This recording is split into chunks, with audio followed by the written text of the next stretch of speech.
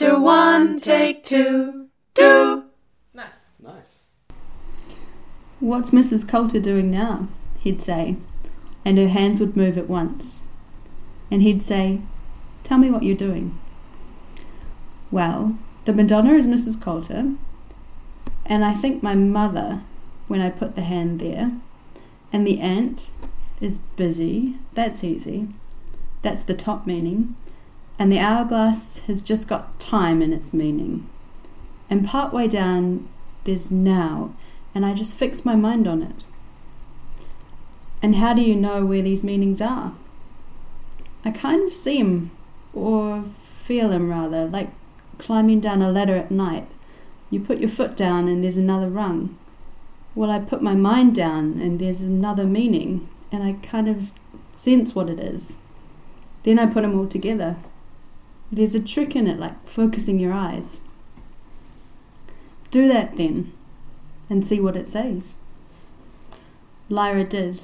The long needle began to swing at once, and stopped, moved on, stopped again, in a precise series of sweeps and pauses. It was a sensation of such grace and power that Lyra, sharing it, felt like a young bird learning to fly. Father Coram watched from across the table, noted the places where the needle stopped, and watched the little girl, holding her hair back from her face and biting her lower lip just a little, her eyes following the needle at first, but then, when its path was settled, looking elsewhere on the dial. Not randomly, though. Father Coram was a chess player, and he knew how chess players looked at a game and play. And expert players seemed to see lines of force and influence on the board, and looked along the important lines and ignored the weak ones. And Lyra's eyes moved the same way, according to some similar magnetic field that she could see and he couldn't. Thank you, Bex, for doing that reading. For our regular listeners, if you don't recognise Bex's voice, it's because she's never been here before. Yeah, we got a special guest this week. You're special. Thanks for having me. It's exciting. Thanks for participating. It's not a big ask or anything to ask someone to read an entire novel and then watch a film and then review it. You're great. If you've never listened to the podcast before, this is Chapter 1, Take 2.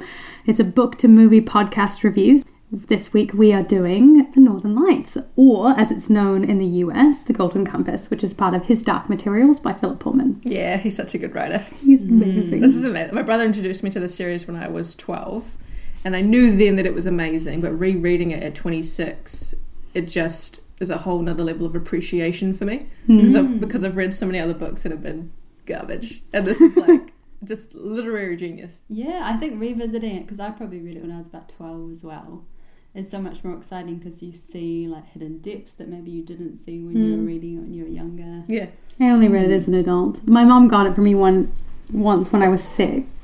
I was sick, not six. I was sick, and my mom brought me home a book because I loved to read, and I don't know, I didn't know enough about it, and I was just like, oh, this doesn't seem interesting, and so I never read it. Sure. And well, that's the thing about regrets. books, isn't it? You literally don't know until you like are a chapter in, and then you're like, oh, this is great, or oh, this is terrible. Yeah.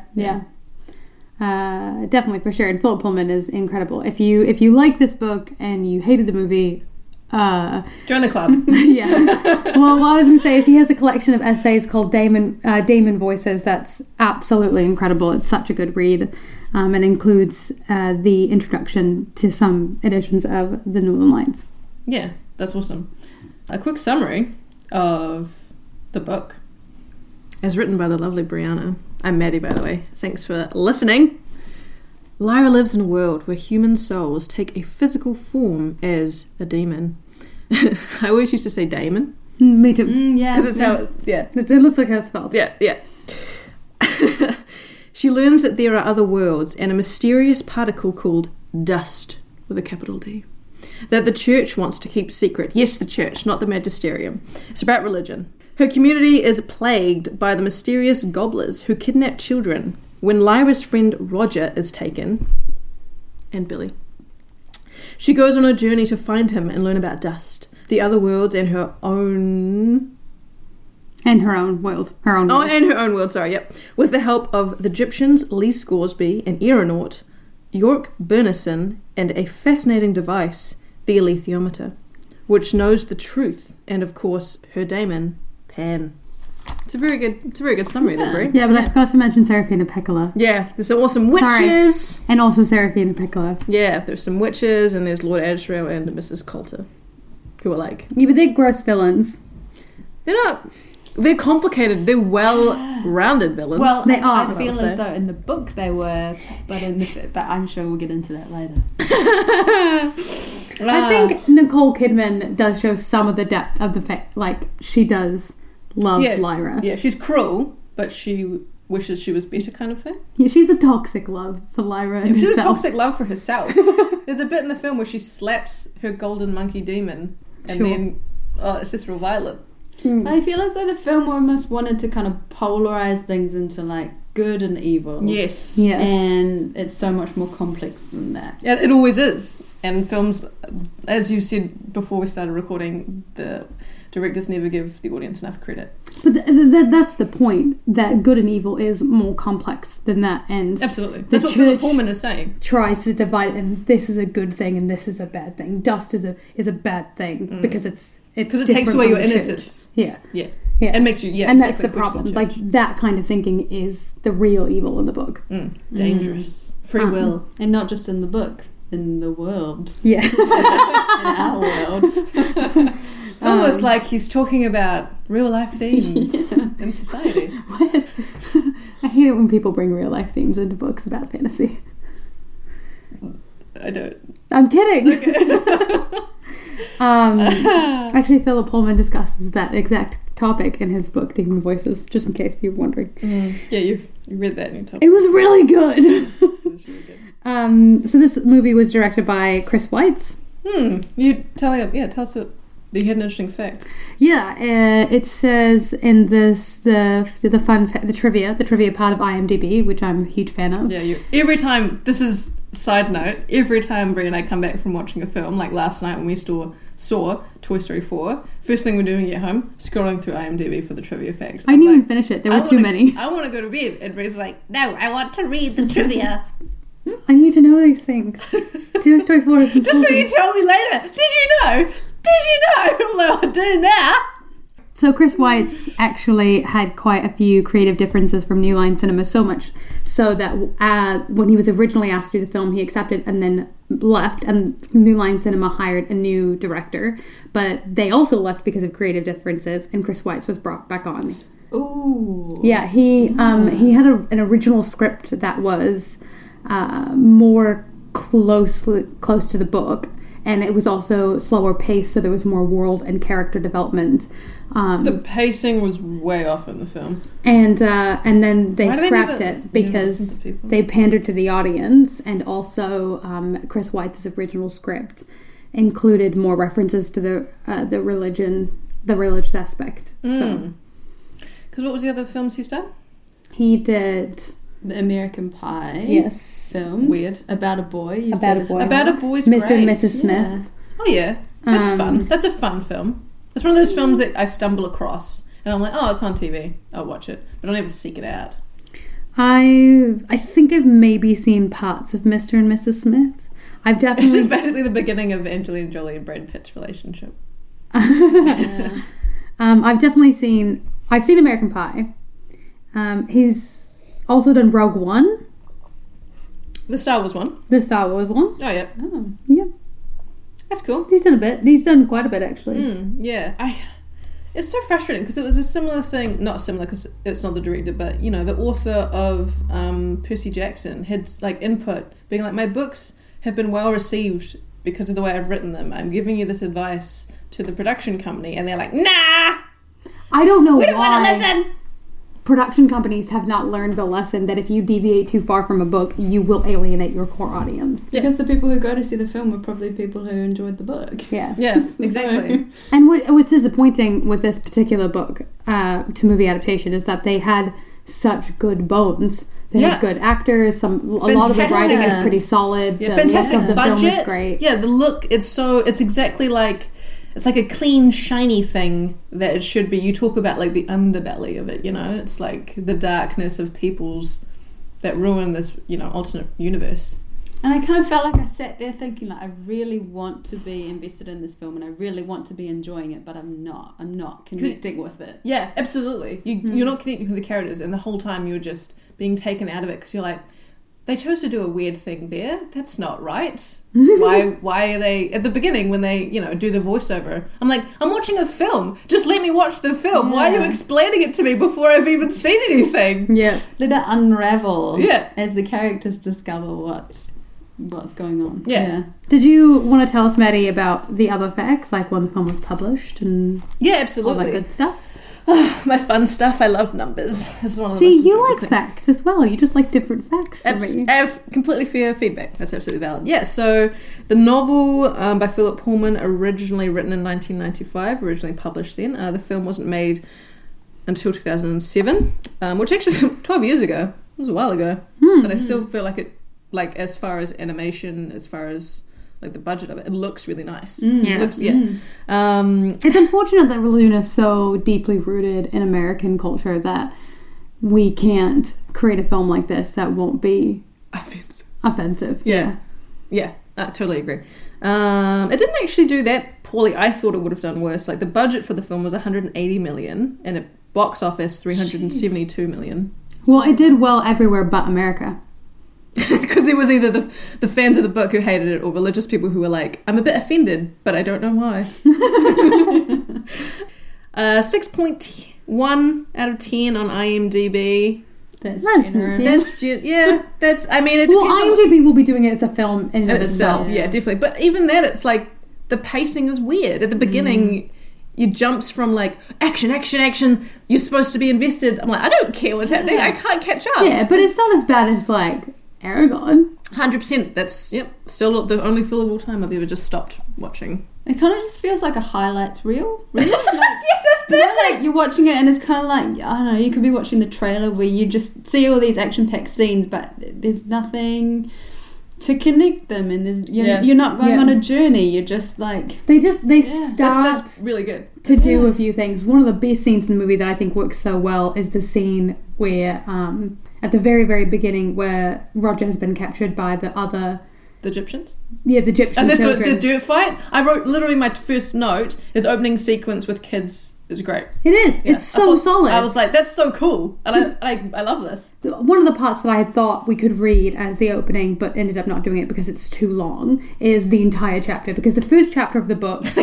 Yes, it is. I agree, it is too long, yes. The first chapter of the book, Lyra is hiding in the retiring room, and she discovers kind of... such a good, yep. You know, you get thrown into the story quite quickly. And in the second chapter, you so get good. introduced to Lyra and who she is and her Yeah. world. But there's such a... And it's so effective. But also, it was kind of like, it was good, but I found it difficult to get into the book that way because I found like I was just trying to find my bearings, but I guess that's her understanding her world as well. I don't know. I felt like, I didn't know who this person was who was being introduced to me because nothing's done to explain who she is or why she's there. Sure, but we kind of get the reverse of Lyra's perspective there because Lyra knows her world really well, but she's sort of gotten this wedge that she can see like maybe one window pane of an entire window of what's actually going on. Because she's been like a lot of information's been hidden from her. Yeah, and obviously and she's, from everyone. Yeah, but she's also seeing it from a child's eyes. Like everything is a lot simpler, which I think is an underlying theme of the entire series. Until it gets innocence and sin and all of that concept. I loved. Oh my god, we'll come back to it. But no, we'll come back to it. Are you going to talk about the bit where Mrs. Coulter is telling Lyra about original sin? Yeah, and I'm like, oh my god, just say Adam and Eve. Like, just, what is wrong with you? I totally. Oh, when it was happening in the film, I was like, just say Adam and Eve. That's exactly what they're talking about. Your ancestors made a decision that brought dust into the Do you mean the apple in the Garden of Eden? I think that's what you're talking about.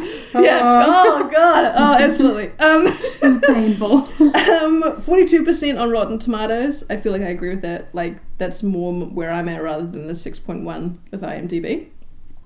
Yeah, that's kind of all the facts I got. I really liked your facts about the director. Obviously, it's got Nicole Kidman and Lord Daniel Craig, not Lord Ezra, and Dakota Blue Richards as Lyra. So talented. Who did a great job. Strong. Like, those She was actors are all such a found- big name actors. She was found in the same way that Emma Watson was found. Like in an open call audition. She just interviewed. She just auditioned. Yeah, no, I really like that, and I think she does a really good job, and I think there's just, it's so odd because they, like you said before, they had all the right elements that could have made the film so much more, but just what they chose to do with it just let it down for everyone, which is, you know, it's obvious that it failed because they never made a second or a third, even though there's great material there for it. Yeah. And it's it's same with Aragon, same with Beautiful Creatures. Well, the film was better than the book.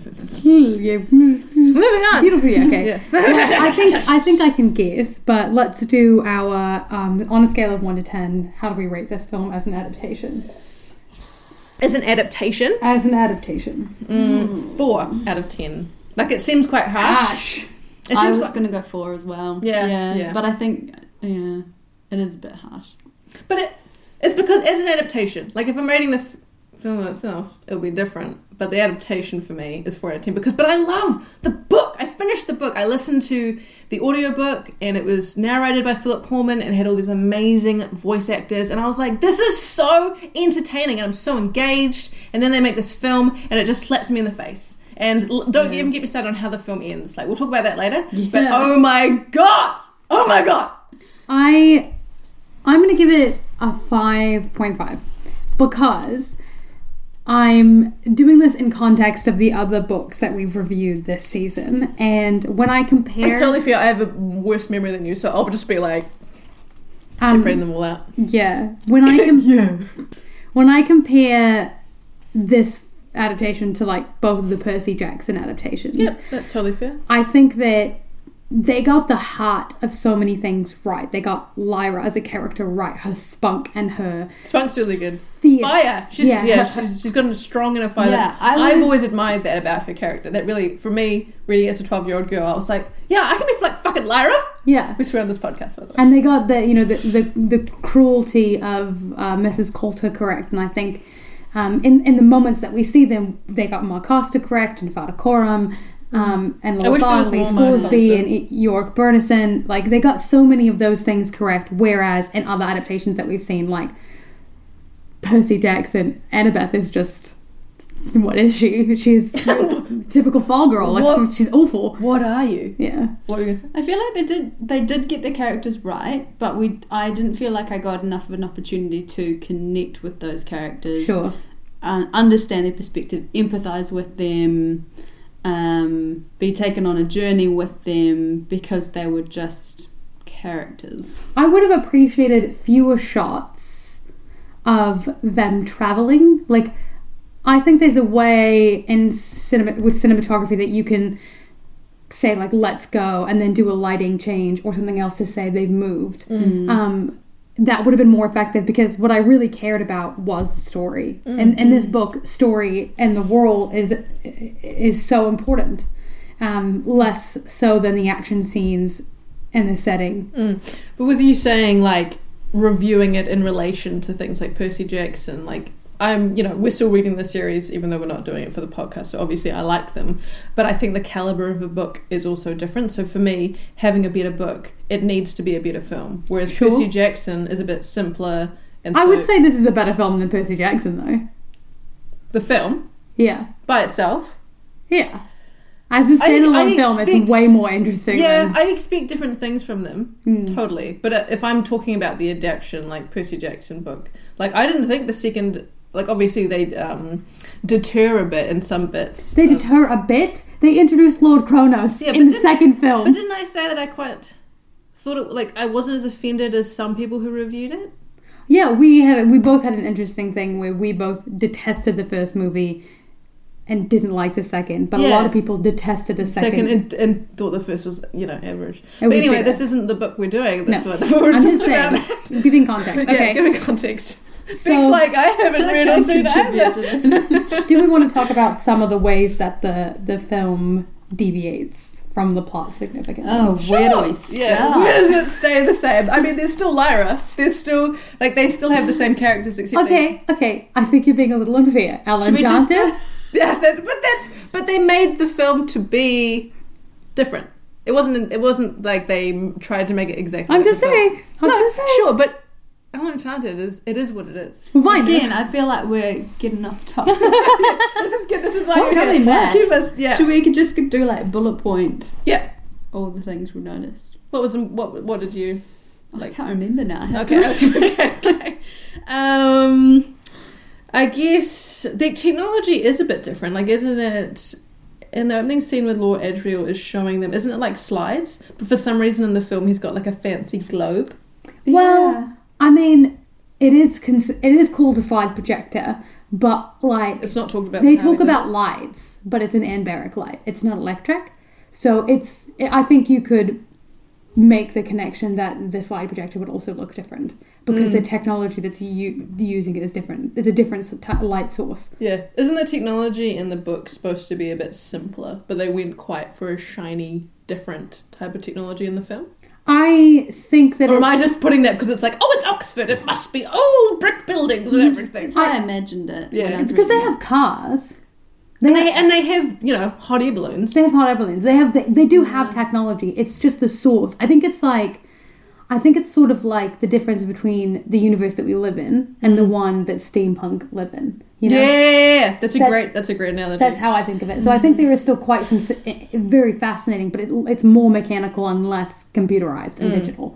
Okay, talking about that scene, a difference is that it is the master of Jordan College that actually is supposed to poison Lord Asriel's run rather than the guy from the Magisterium. Yep. And they That's make that guy out to be a villain the whole way through, like one of the villains. And overtly, yeah, as like opposed to an like, archetypal kind of, yeah. and it's not that simple. Mm-hmm. Absolutely. Like, the master of Jordan College did try to kill Lord Asriel, and then later is like, obviously... I never felt good about it. It wasn't meant to be. Yeah. But yeah, he did it for like it's another thing we've talked about. Good and bad is complicated. He did it for the right reasons, kind of thing.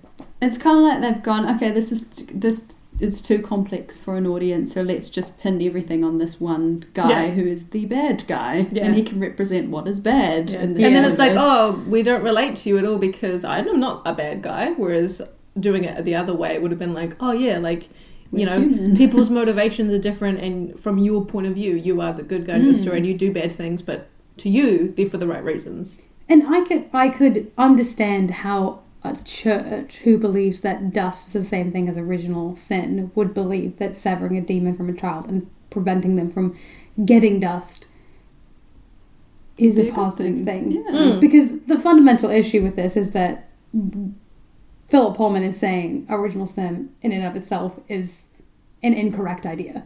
Like, Yes. Humans- It is. yeah. But like what I'm saying is like that, Objectively, as an atheist. he's taking a very specific stance toward it. Yeah. And that's the thing, you know? But you don't see like the members of the Magisterium or Mrs. Coulter acting out of fear. So you don't see that if that might be something that might be driving their want to do this. Yeah, It's they're just all kind of like, I've decided I'm going to do this. This is bad. Yeah. This is what I'm going to do. Yeah. This is my character in this world. Yeah. There are only a couple of scenes in the book in which Lyra isn't present and awake for them, and there's one at the beginning where some members of Jordan College are discussing Lyra and other factors, and then there's the conversation between Lee Scoresby and Serafina Pekkala, And she's asleep.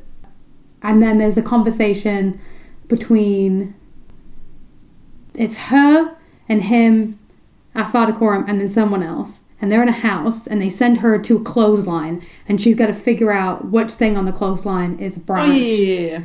And they have a conversation about her, Oh, yes. Right, I see what you're saying there. about how she's the the subject of chosen a one. prophecy, Yeah. but she can't know that the prophecy exists. Yeah, because she has to act in her So there's own like free 3 will. conversations. The rest of it, we learn things at the same pacing that Lyra does. Yeah, and so you're following along with her. You have empathy because you're like, I am experience this as Lyra experiences it. Yeah. And you see her level of understanding, or like how she perceives things as well, which I think is important. Whereas if you're just hearing them from other sources, you're not hearing how she's understanding and Yeah. acting on them.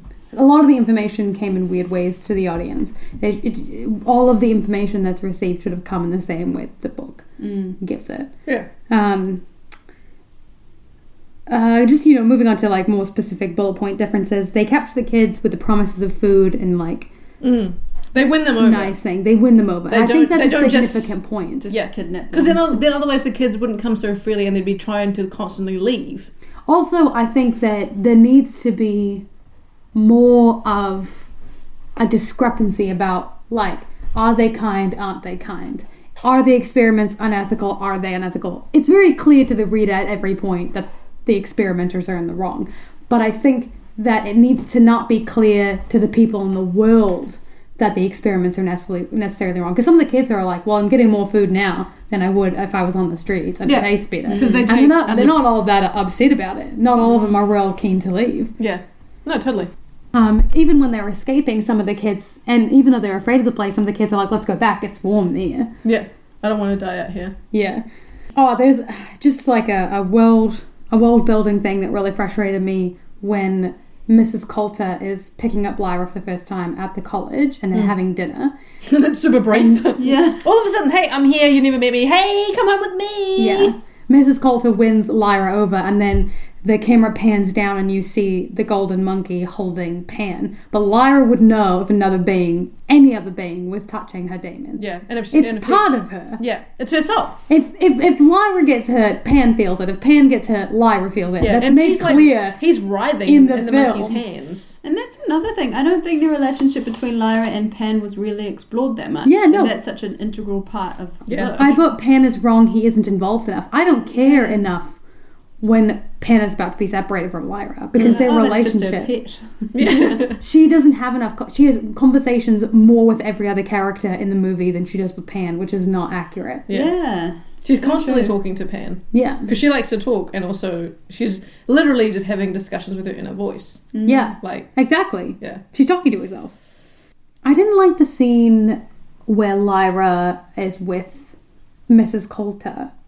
I didn't think that Mrs. Coulter did enough. We didn't get enough of their relationship. I didn't They kind of do a montage. Lyra become fascinated with Mrs. Coulter. The very beginning part when they're first introduced and Mrs. Coulter stands up to the headmaster was great. I could see why Lyra would immediately latch onto that and be like, oh, I want to be like her. Yeah. She gets to do what she wants to do and nobody tells her. But there needs to be more of Lyra being fascinated with the pretty things and the nice foods and the parties and feeling important and being important. And then discovering and feeding the dark her side. ego, yeah. Yeah. Because she does have an ego. She's got lots of pride. Yeah, and with that same point in the film, I missed the scene where Mrs. Coulter's giving Lyra a bath for the first time, because in the book that talks about how Mrs. Coulter tells Pan to look away, and that's like one of the first points that like shame is introduced. Yeah, we had a conversation about this. Yeah. I thought it was fascinating because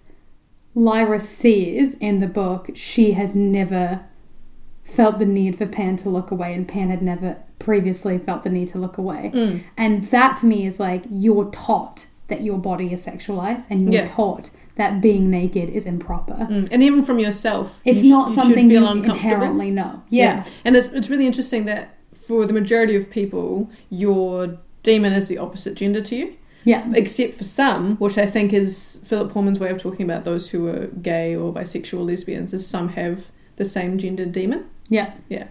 But there's much less of them. He talks about it briefly there was like one of the guys who works with Egyptians on the boats, and he has a demon who's also male. But that's it. Make up on that. Just because you're straight. I'm kidding. You're great. And, a huge difference was literally the order that they end the book in. So she goes to the bear's palace first, and Yorick fights the king to, claim his throne, and then they go to Svalbard.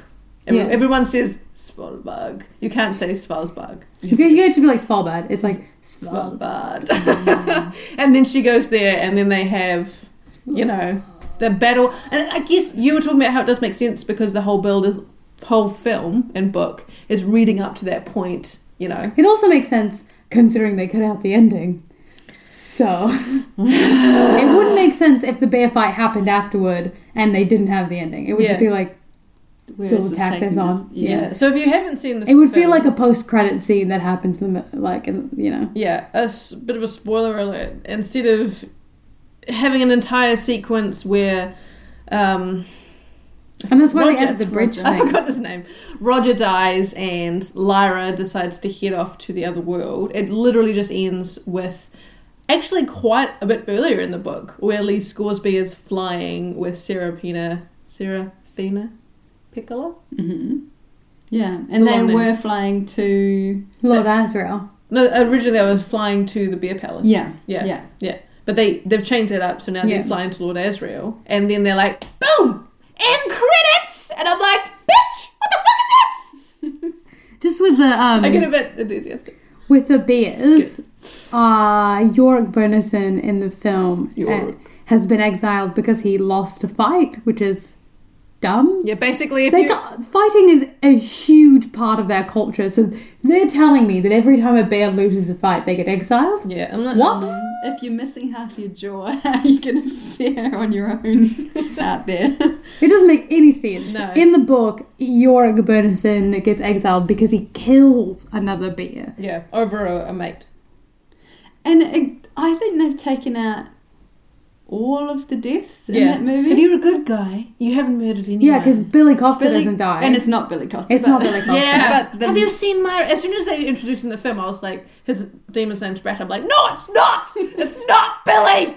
He's not the guy that... But I can forgive something like that because there are a ton of characters in this movie and in this book, like a massive amount. So, for condensed sake, I can forgive that they cut out the other little boy, and I can forgive that they cut out the professor that she meets in Svalbard, but I can't forgive that they didn't kill Billy Costa. Yeah, he needs to die. Why are we so scared of death as well?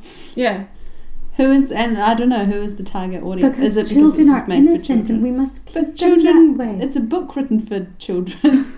It's all in Also- there. Children don't experience death. When Yeah. their parents die, they just go to a little farm. But it's okay for the bad guy to die. Yeah. so- Whatever they call And the for bear. them to be murderers. Yeah, and that death is graphic. Gruesome. Yeah, hard to watch. With the jaw. Yeah, Yeah. it is a graphic death. Yeah, it is. But it's good because that's how he dies. I think but it's okay because it's against animals. So, you know, Yeah, animal maybe. violence is totally fine. Yeah, Even if even if they're sentient beings who can talk. Exactly. And they have emotions and, you know, loyalty and that kind of thing. But it's fine. They're bears. No, totally. I think there's a weird mix of, like, deciding what is and isn't okay for, like, religion or children to see. And in reality, Brie and I have talked about this in another podcast, like, children aren't morons. They obviously, lots of children have experienced all kinds of trauma. When did this film come out? The film 2007. So, at this point, how many Harry Potter films have been released? I'll look that up now. Like, Great question. a fair few, at least 3. Yeah. So why is anyone out there thinking that we won't sit through a 2.5 hour film? Because they cut the ending out because of time, essentially. Do you think it was because of time? Or do you think it was because they just thought it was a better way to end the film? Well, they filmed More light, they- more hopeful. They did film all of the scenes. Oh. What? Yeah, they filmed all of the scenes and they hoped to put them in the sequel. Oh, Oh, yeah. very presumptuous of you to think that'd be a sequel. Okay, so Harry Potter and the Philosopher's / Sorcerer's Stone, depending where you are. 2001, that was released. Harry Potter and the Chamber of Secrets, 2002, where we see legit death. Like, we see Moaning Myrtle's dead. Yeah, but we don't see her die. No. We don't see any character really die 2004, Harry Serious? Potter and until the fourth book. Yeah. The Prisoner of Azkaban. Yeah, there was all the way up to Harry Potter and the Order of the Phoenix, 2007. So children have, like, seen some shit. And you see the characters processing those deaths as well. Yeah. Yeah. Like Harry screaming about Sirius dying. And also your reflections on that afterwards and how they remember them and all those kind of things. And I think, I don't know, if you're going to make an adaptation of a book that involves all those things, do it justice. Yeah. It's so weird In the what... film. And, like, because Harry Potter is one of those series as well in the States that's a bit controversial because lots of parents who are religious don't let their children read it because of, you know, It's got witchcraft. magic being bad. Thou shalt not suffer a witch to live. And I just... Is that from the Bible? And I, Yes. but there's, and you know, it's fascinating. Harry Potter, British, the Golden Compass series, the Northern Light series, His Dark Materials series. Sorry, what's the name? What are we going to call it? British. You know what? What's a US? But the church is still really heavily embedded in. It totally is. But I in think it's the interesting UK that as that's. well. But it's almost like that is allowed to come out of there. Whereas, is it less okay for it to be written in the States? What's a good example of a series in the States that's got? I don't know, most like British authors. Kate Atkinson's also a British author. Anyway, I just think that's interesting that both His Dark Materials and Harry Potter is from a British author. So those are all big differences. The ending I was very upset. I mean, I remember now. Have we talked about exactly what the ending difference is? We can, because I remember seeing Yeah. it in the film when it came out in 2007. Because I was really pumped for this film, just like I was for The Last Airbender, destroyed my soul. And I was, before we started playing it today, I was thinking, why can't I remember the scene where Roger dies. Yeah, Roger dies and Lord Asriel sees Lyra and he's freaking out and he's like, no, I didn't ask for you. I was like, why can't I remember that? And then you were like, before it even ended, you were like, wait, are they going to end it here? Because Lyra was saying some stuff and it was like the music. Thrown to a close. Yeah, and you could tell like the music was starting to play and I was like, surely not. And then it ended! Yeah. Because in the book, because it opens with the scene where Lyra is in the retiring room and the gobblers are introduced later, then it makes sense that the final scene is a callback to that. You see the city in the sky and the dust. So from the beginning, it has been about the city in the sky and the dust. The gobblers are introduced and they're almost a distraction from Lyra getting to the north and going to the city in the sky with Lord Asriel. And it's a really powerful scene because Lyra arrives to give Lord Asriel the alethiometer, which she's been trying to do since like the 3rd chapter. Yeah. She thinks that's her mission. And she knows it's she's not. bringing Lord Asriel what he wants, What he- but she something. doesn't know what that is exactly. She thinks she knows. She even says in the book, she's like, it must be the alethiometer. It must be. And then when she arrives, Lord Asriel is horrified because he's been asking for a child. And Sacrifice. a child to sacrifice, and he thinks that the universe has brought him Lyra, and then Lyra steps aside and he sees Roger and everything's fine again. And then I can kill this kid because it's not mine.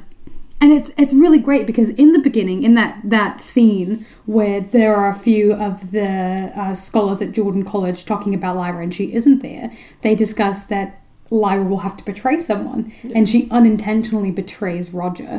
Is that betrayal? In my mind, if you don't do it intentionally. Well, But if you've read the whole series, you know that that's actually a red herring and that the betrayal comes much later. But you think that part of the prophecy has been fulfilled at this point. Anyway, yes. Yeah. And so then Roger gets indecision and his demon is cut, and that releases enough power for Lord Asriel to be able to cross over into the other world. And I think it's a really important scene as well because it's not like your classic Disney movie. It's not a happy ending. It's not a fairy tale ending. It's, it's not what she expected. And Yeah. Philip Pullman was disappointed with the final cut. I'm sure. And he quite appreciates darkness. He has his own collection of fairy tales where he's rewritten different versions of Hans Christian Andersen and the Grimm brothers and a few other fairy tales and put them into a collection. That's really good, and he appreciates the darkness of them because they are dark. They are dark. And life is filled with darkness. Absolutely. and complexity. And And layers. Yeah. And different motivations. It's fascinating because the Chronicles of Narnia did very, very well in the US. And the religious allegory in that is so significant and not shied away from at all. And then if there's a religious allegory that goes in the other direction that criticizes the church, it's quieted because the church is so embedded in our society and in controlling us that essentially the church gets the very thing that the book is arguing against in America by silencing it as an element. Yeah, no, absolutely. And it's it's one of the reasons that the film did so well. I'm surprised it made so much because with making that kind of profit, you could have made a second film, but I think the backlash was so strong from both the lovers of the books and the... Well, it was an American-made film, is the problem. And it didn't do well in America. So why would America put money into something that's not earning them money? Yeah. What about as a film on its own? So, on a scale of 1 to 10, how would you mark the film on its own? I found it really hard to separate the fact that it was a terrible adaptation from honestly, because I just sat there not allowing myself to enjoy it almost. Yeah. So it's hard to separate those things. Definitely. Well, if we're thinking of films that Brie and I have done over the season, I'd probably be more like a 6 out of 10, just because I really appreciate the level of acting and the way it looks visually, and there are some really great lines. Some great CGI. Yeah, some great, like, I love the way the demons look, and I think, it falls short of what it could have been, and I think that's more frustrating for me than anything, because they had the elements of something really great there. So definitely, yeah. They had everything they needed to do it right. Yeah. They had the budget, they had but the they just actors. were afraid, Yeah. and that's art isn't supposed to be safe. No. And if you're going to make a film, if you've got $180 million, commit to the fucking concept, please. Well, the thing is that they made this film, and they did this with Percy Jackson, and they're doing it with Artemis Fowl now. And what they're doing is they're saying, we want to make a big $1 million franchise like Harry Potter, like Lord of the Rings, like Star Wars. And that's the goal that they're setting out with. They want a franchise that's going to reap them hundreds of millions of dollars. Hunger Games. Was it American? Yep. Yeah, that's a series that they wrote and did really well, and I just thought that was a really good example. And they had a shit ton of death in it. Yeah, exactly. Commit to the concept. Okay, yeah, but technically, Hunger Games is a young adult novel. Rather than a child's. Rather than children's where fiction. is this children's? Is this young adult? This fits into children's fiction. Philip Pullman talks about that in his book Demon Voices. It's a lot. I'm just for a just child to plugging take in. Demon Voices. Sure, with So, But that's the thing, like, it's written in a way that if you are a child and it's like too dark, you just won't get it. Like, for me, in the third book, I'm pretty sure there's, I think, a sex scene, but when I read it when I was 12, I was like, I don't know what's happening right now, and so, like, I don't even remember that. But my brother, when I asked him about it, he's like, oh, they have sex, like, that's why their demons settle. And I was like, I don't think they have sex. but I think it's more intimate than I realised, because I totally agree, like, you don't want to freak kids out if they're not ready for something, but I think if you're a child and you read it, you just don't get it. yeah, you just see that surface level. Yeah. I would say they feel a certain level of hormonal attraction to each other, and they will cuddle and maybe kiss, but I don't think they have sex. They're 13. In the last book. Yeah. I thought they were like older than Isn't that. she 11? I don't think it's just year by year, though. Okay. It's not like a school term. Maybe, I don't know. It happens really quickly, we'll though. read it, because of this I really want to finish reading it, but we'll read it and we'll see. But Okay. But my point was that, like, I was agreeing with Bex, like, if it's too dark, it really shouldn't be a child's film, but it's not, because It's like, not. children, because they just talk about, like, the demons being cut. And to a child, they're like, oh, that's not a bad thing. Yeah. I don't get that. Whereas if you're an adult reading it, you're like, that's a big deal. But children are also way more capable of understanding things. Like I was saying, And handling things. as I was saying before, we're out here pretending like children don't encounter death and don't need books where children encounter death to help them learn to deal with the real life experiences they have. Lots of children lose their parents. Lots of children lose friends. They lose aunts and uncles and cousins and grandparents. Definitely, and I They think experience death. Lots of children experience death from a young age. could this be one of the reasons that as adults, lots of people can't handle death because they've never had to, like, been talked to in a way that's like, if you're exposing it, this is getting into a dangerous The topic. Bible Moving is on. extremely Moving on. graphic. Yes, it Okay. is. That's true. The crucifixion, terrifying. It's terrifying. Yeah, So I mean, and Philip Pullman talks about that a lot in his book Demon Voices. He is frustrated at being pigeonholed into the category as a children's author because he doesn't write just for children. He doesn't write with children necessarily in mind, even though his books tend to focus on to star children. What's the prequel he wrote to the Dark Materials? What's it called? Dust? Is it called Dust? Yes. And I think maybe one of the reasons why it's so clever is because maybe children reading it... No, it's called La Belle Sauvage. Or maybe it's called Dust. I'm going to grab it. You tell your thing and tell us what you rated it as. Yeah. Maybe children reading it can relate to the concept of dust just as dust. Yeah. And they don't need to see a deeper meaning beyond that. But if you're reading it and you're they might be like dust is like wisdom. Yeah, you or know? dust is just like dust, just for the physical thing. Depending how young they are. But like Yeah. I would imagine most of the kids reading this book are about 12, 13 years old. They're plenty old enough to understand the concepts. Yeah. Mm-hmm. I read Hatchet when I was 12. That's a dark book. The Giver, also dark. Read that when I was 12. The book Animal is called... Farm, 13. Yeah, The Book of Dust, which is a prequel to his Dark Materials, and it's amazing. And there's a really good Is scene. a series called The Book of Dust? Or... Yeah, the book is called La Volume Belle 1. Sauvage. Volume It's 1. Book of Dust, Volume 1. Okay, La Belle okay, Sauvage. okay. And you should read this once you finish reading it. But there's a really good scene where there's a girl who's raped in this, and but as a child, because he doesn't graphically describe it, but a young boy comes up to try and help her. And it just describes her as splayed out on the steps or something. But you know as an adult what's happened. But as a kid, you were like, oh, she's just lying there. Unless obviously something has happened to you. So I think it can be done. And it doesn't have to be kids' books. But yeah, Philip Pullman talks about how we can't just box children in, because then if something does happen to them, they can't vocalize it. They can't tell us when something is wrong because they don't know what it is or how to explain it. You need to give them the language so they can ask for help when they need it. Children It's not that can you tell I feel strongly about this? Children do deal with those things. Yeah, absolutely. They need to be able to ask for help. Yeah. What did you rate it out of 10?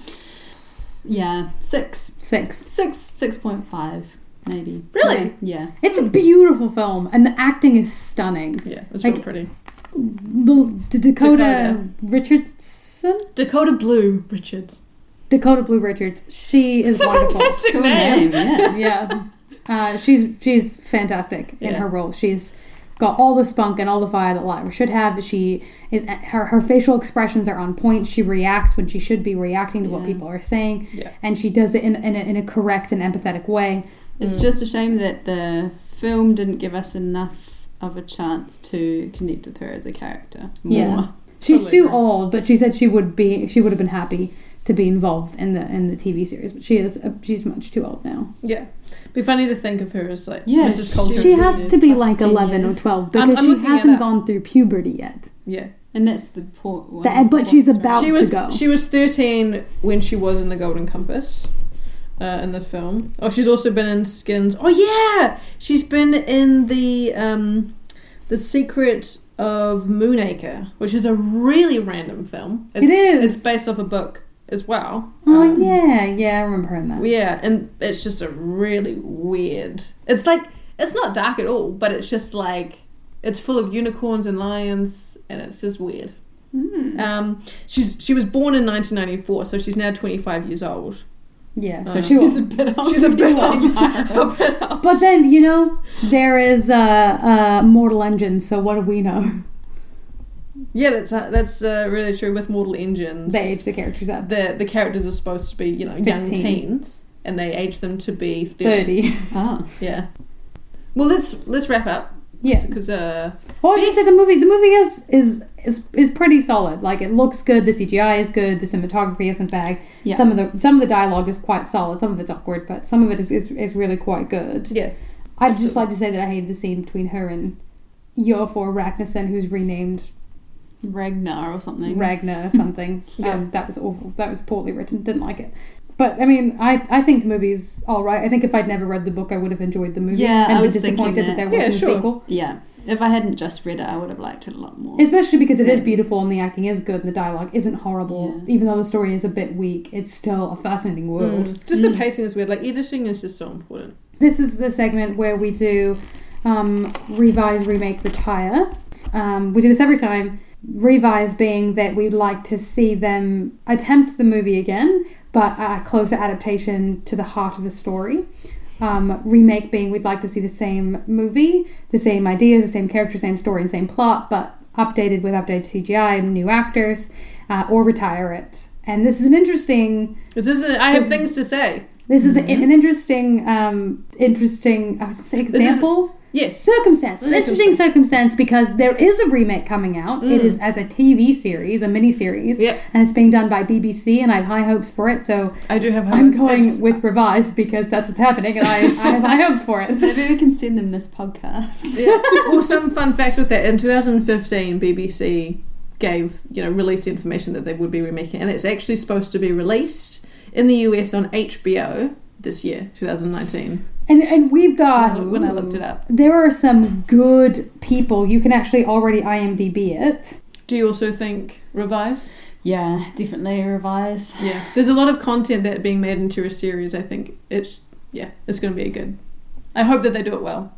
Yeah. Yeah. They're also remaking The Last Airbender into a Netflix series, and I'm really concerned that will be a tragic heartbreak, but I hope this BBC's made some great things, so I think when you have that, because this had it tried to have all the breadth, to cover everything, and it didn't have the depth. So if you have time to be able to convey the depth, then hopefully more of the story will come through. Yeah, absolutely, totally agree.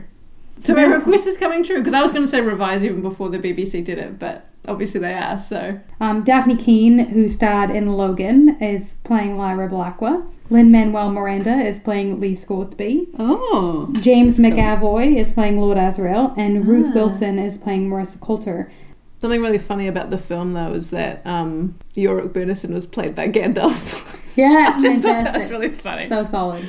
But thank you so much, Bex. It was really awesome having you on the podcast, and I think we should have more guests. Yeah. It was really nice, having a third person, and you said really good things. I remember thinking a while ago, I was like, oh, Bex should come on. She says some really good things. And then you did them today, and I'm like, yeah, that's right. That's why I wanted you here. Yeah, thanks for having me. It was lots of fun. Did you enjoy the process? Yeah, I did enjoy the process. Awesome. We didn't force her. No one made her do this. Voluntary. Yeah. Awesome. Voluntary. Well, do we want to tell you about what we're doing next week?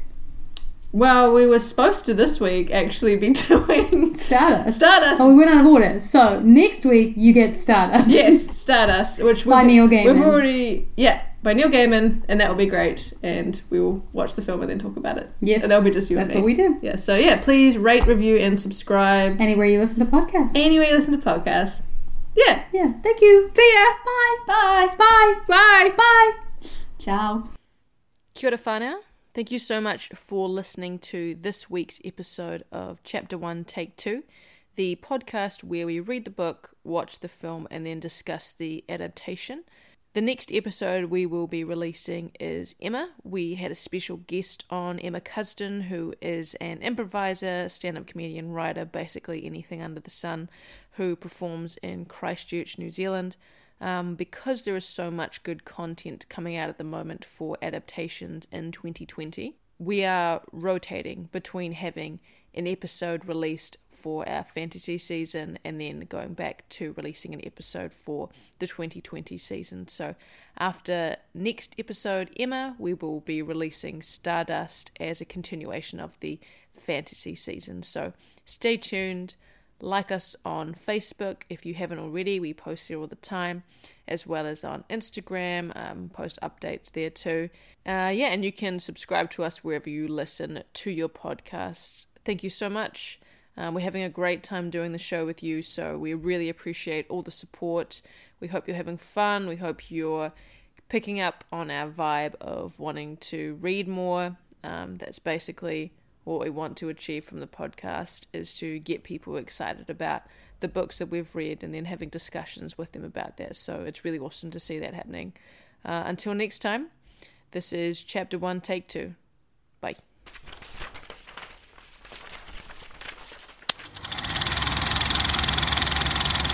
I know.